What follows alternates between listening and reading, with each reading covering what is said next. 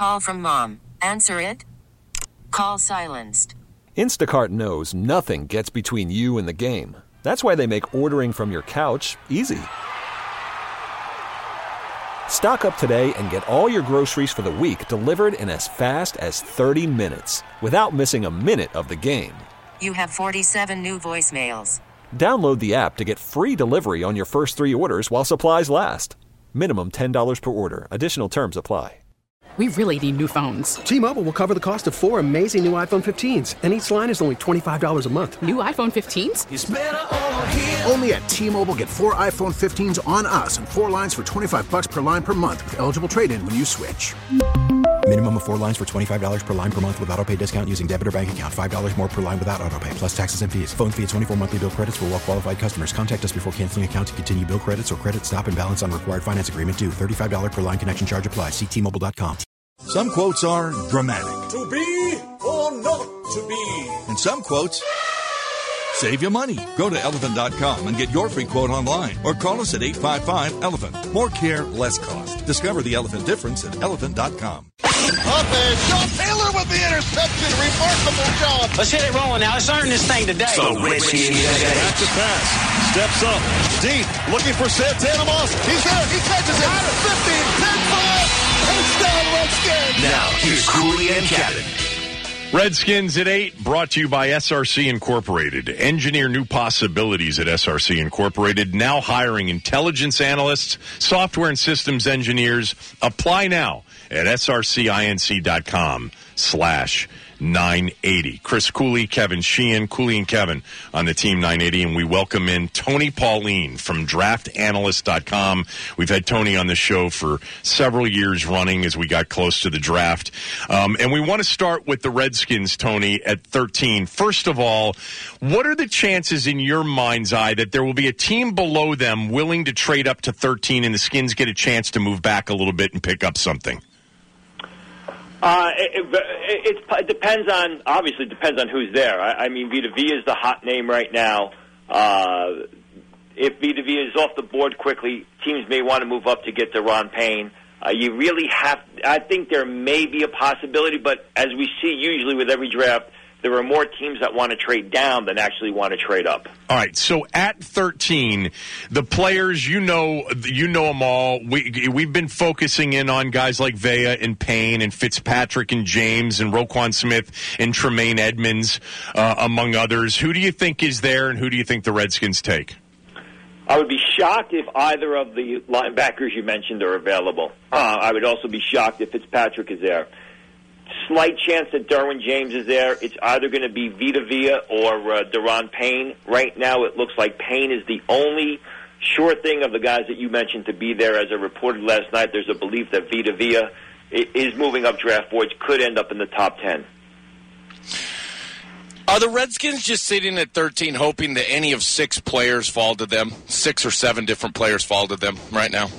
Well, I mean, they have their draft board. I'm sure they will work the draft. They'll entertain offers to move down. If one of their highly coveted players starts to slip, maybe they pick up the phone and see if they can move up a spot or two. That's the way the draft works. So, you know, they've got their draft board. I don't know that it's just 6 players. They'll take the players as they come off the board, and then they'll decide when they're called to the clock. Would you take Deron Payne at 13? I love Deron Payne. I think he's one of the most underrated players in this draft. I've been very vocal about that. People complain he's a 2-down defender. He's not much of a pass rusher. I disagree. He's a big, tough guy in the middle. He plays smart football. He's athletic, caught a touchdown pass at Alabama. In my opinion, he's probably the most underrated defensive lineman in this draft, so the answer is yes. Just on Payne quickly, because I do think there's a real potential that the Redskins end up taking him, even if it's not 13, trading back to get him. I do think they love him. Why do you think he's a better pass rusher? Statistically, he hasn't been. What is he showing you? Well, I mean, he plays within the system.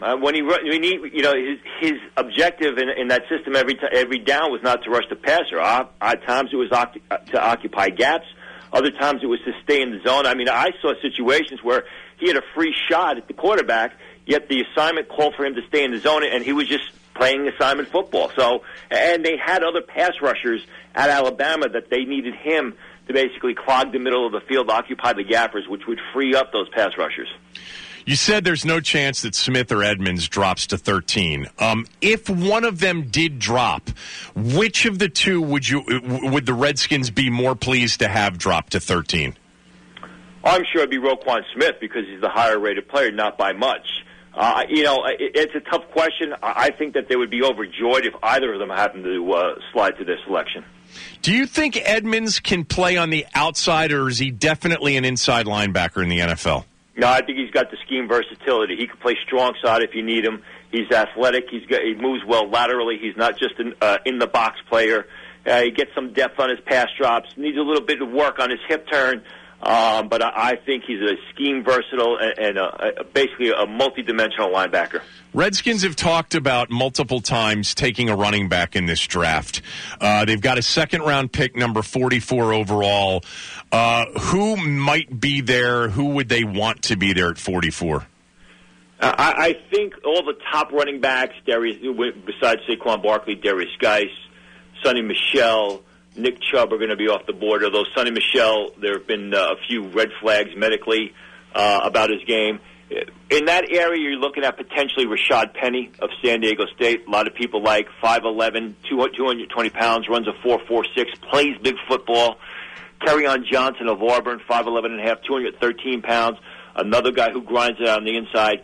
Maybe Ronald Jones of USC, who helped really Sam Darnold get that offense going.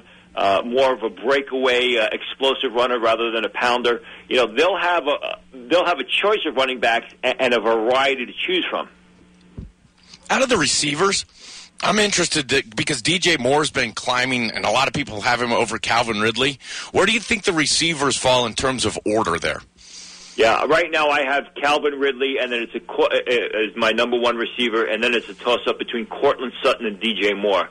I think two receivers are going to go in the first round, and then that third receiver, whoever it may be, will be off the board quickly at the top of round 2. How many quarterbacks do you think end up going in the first round? 5. I don't think Mason Rudolph is a first-round quarterback. It'll be Josh Allen, Josh Rosen, Sam Darnold, Baker Mayfield, Lamar Jackson, and I think that's it. I would be shocked if Mason Rudolph breaks into the first round, though there is some talk that the Jacksonville Jaguars can take him as the first round closes out. You never know what happens, and this is one of those drafts that looks like there could be a lot of trades because of the quarterbacks. How many trades do you think we get in the first round? Well, I mean, it depends on how many quarterbacks are left after the Jets make their choice with the third selection. If there's 2 quarterbacks left, I think you'll start to see some movement. Buffalo is desperate to move up to get a quarterback. That's why they've made those maneuvers. They made that initial maneuver with Cincinnati. The Arizona Cardinals want to move up.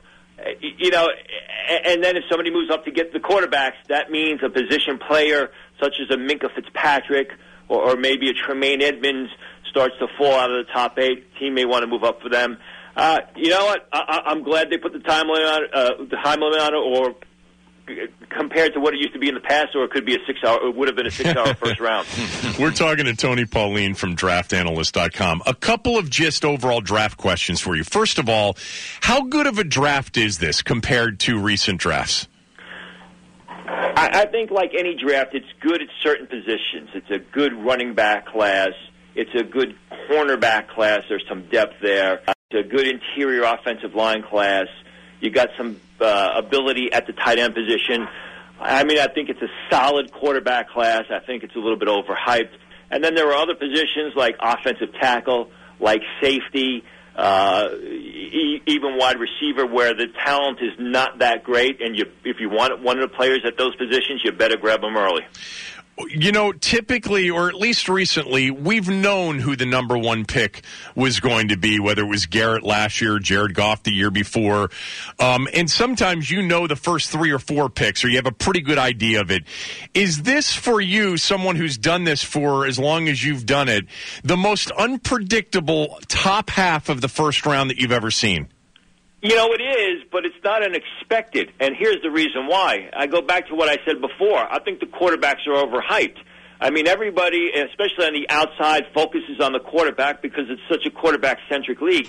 Yet all of these quarterbacks that everyone's been talking about the last 6 months, the last 5 months, They all have great upside, but they all have a big bust factor, which is why I believe we don't know who the first pick of the draft is yet. In fact, literally a month ago, before the Jets made that trade to move up to number 3, we didn't even know if Cleveland was going to take a quarterback at the top of the draft. I just think there are so many questions inside war rooms about the bust factor and the downside risk of these quarterbacks. That's why it's so unpredictable. So who do you think is the number 1 pick? Who does Cleveland take at number 1? Right now, I think it's going to be Sam Darnold. I just can't imagine a team taking Baker Mayfield with the first pick of the draft. He's just not worth the first pick of the draft in my estimation. Sam Darnold has a much better upside, but he's got a greater downside. Go back to what I said before. I think when all is said and done, I think it'll be Sam Darnold, which probably means it's going to be Baker Mayfield. Talking to Tony Pauline from draftanalyst.com. Give me 2 or 3 players that go after the first round that end up being, last year's Alvin Kamara or Kareem Hunt or, the players that end up becoming really, really good, that become headliners that go after the first round. A receiver, it could be Christian Kirk of Texas A&M, an explosive receiver, a game-breaking receiver who also alters the momentum of games with huge punt returns and kick returns. I think he has the ability to help out as a rookie in the NFL and be a top-flight player.